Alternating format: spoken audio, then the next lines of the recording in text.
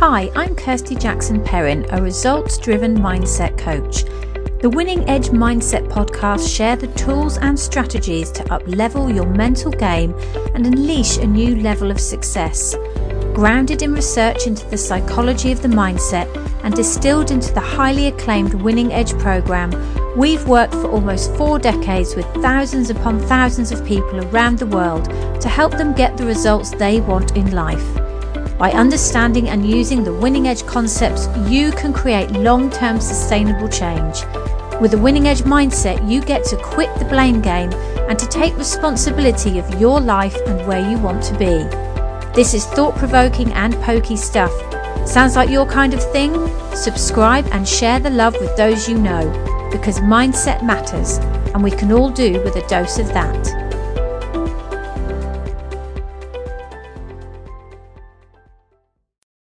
This podcast is all about if you want to smash your sales targets, why selling is all about emotion, not logic. So what is it that sets the great sales individuals apart from the average ones? What really makes the difference between those peak performers who can consistently exceed their targets and the average salesperson who either limps to the finish line or who believes there is a glass ceiling in place, preventing their progress? The answer is that high performers in any industry or walk of life for that matter think differently from most other people. Selling is one of the oldest professions, and when you think about it, even if you don't work in sales, every day in some form or another you are selling something. It might be that you want to holiday in a certain part of the world, but you know your partner possibly might not be so keen. So how do you manage to persuade them? How can you tap into what will help them to see the benefit of that particular holiday destination? Perhaps it's about persuading your children that getting to school on time is advantageous. Are you not selling them the idea of getting ready according to your timeline? Maybe at work there is a new project you and your team have been asked to undertake. It's big and it's going to be challenging, so how do you tap into what will motivate them to want to be engaged and excited as they work towards the goal?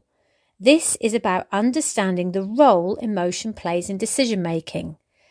What high performers understand is the link between their thinking and emotional skills and their sales effectiveness. They understand glass ceilings only exist when self-imposed. In order to break through that glass ceiling to move past any objections or barriers is to understand that traditional selling skills and product knowledge do not play the most important role.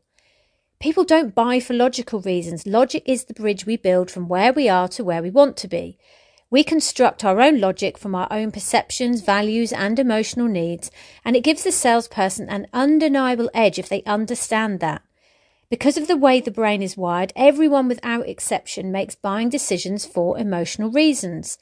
It's therefore important for the salesperson to use that knowledge to give the appropriate emotional information that will persuade the prospect to buy their product or service. It's understanding what their emotional drivers are. This doesn't mean to say that data, specifications, delivery times, warranties, and so forth are not important to a prospect.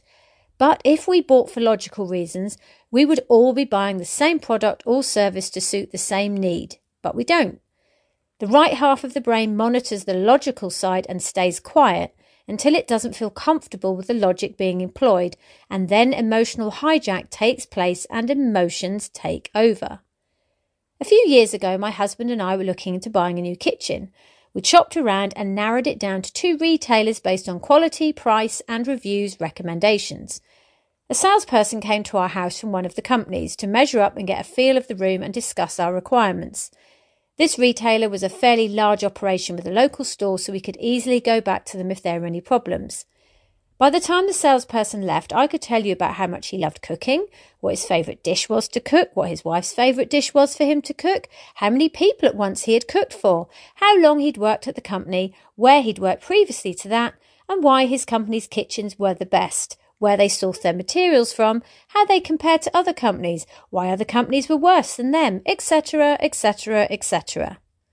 The icing on the cake was when he gave me a cookbook telling me it's one of his favourites and that I'll love using it. What he didn't bother to find out was that I don't like cooking, that my husband enjoys and does all the cooking. My main focus was a kitchen based around eating as a family, as well as a sociable room for entertaining. I don't think he could have walked away and told you anything about us at all, to be honest.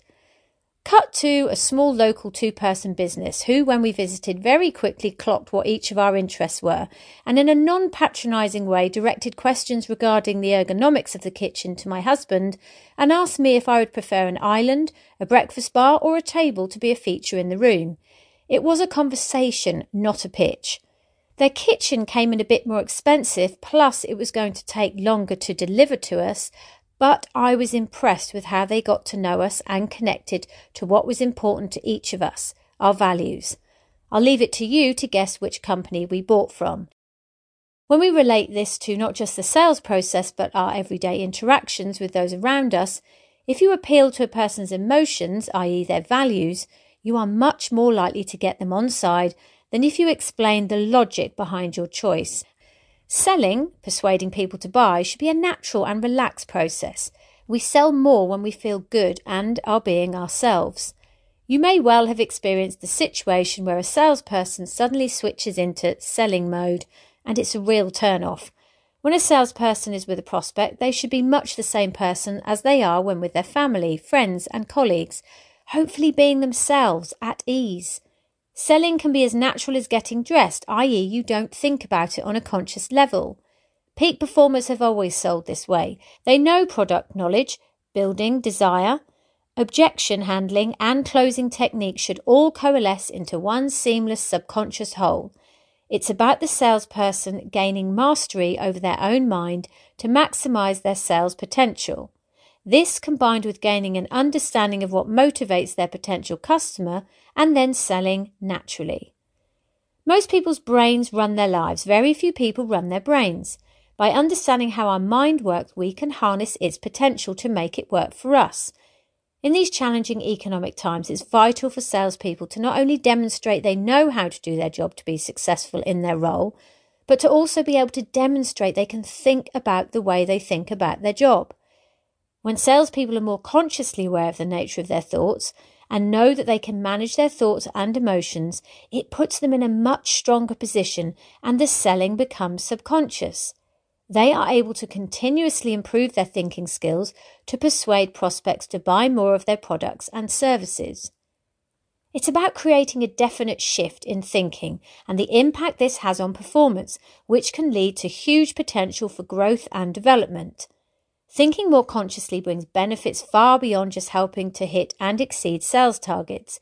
It helps individuals to review their own personal goals and objectives, and it's an opportunity to take a quantum leap forward in deciding what they want for the life ahead and exactly how to get there. It doesn't matter what level of skill or experience an individual or team has in sales, because what they think about isn't nearly as important as the way they think about what they think about. This approach is what works at all levels for those who are serious about increasing results and creating sustainable change. It's also how we strengthen relationships in our personal life, by understanding the mental map of others, what their values are, and thus what motivates them. It's how we persuade those around us to help us get what we want by first helping them get what they want. It's all selling at the end of the day, whether it be a tangible product, an idea, or a concept. If you have found this podcast helpful and you know someone who would also benefit from hearing it, please do share with your friends and family. We also have an incredible LinkedIn and Instagram community we would love you to be a part of. Here we will share and explore more invaluable mindset tools and strategies and answer any questions you may have. Search for @WinningEdgeMindset and click follow today. Have a fabulous week striving and thriving and creating the future you truly deserve.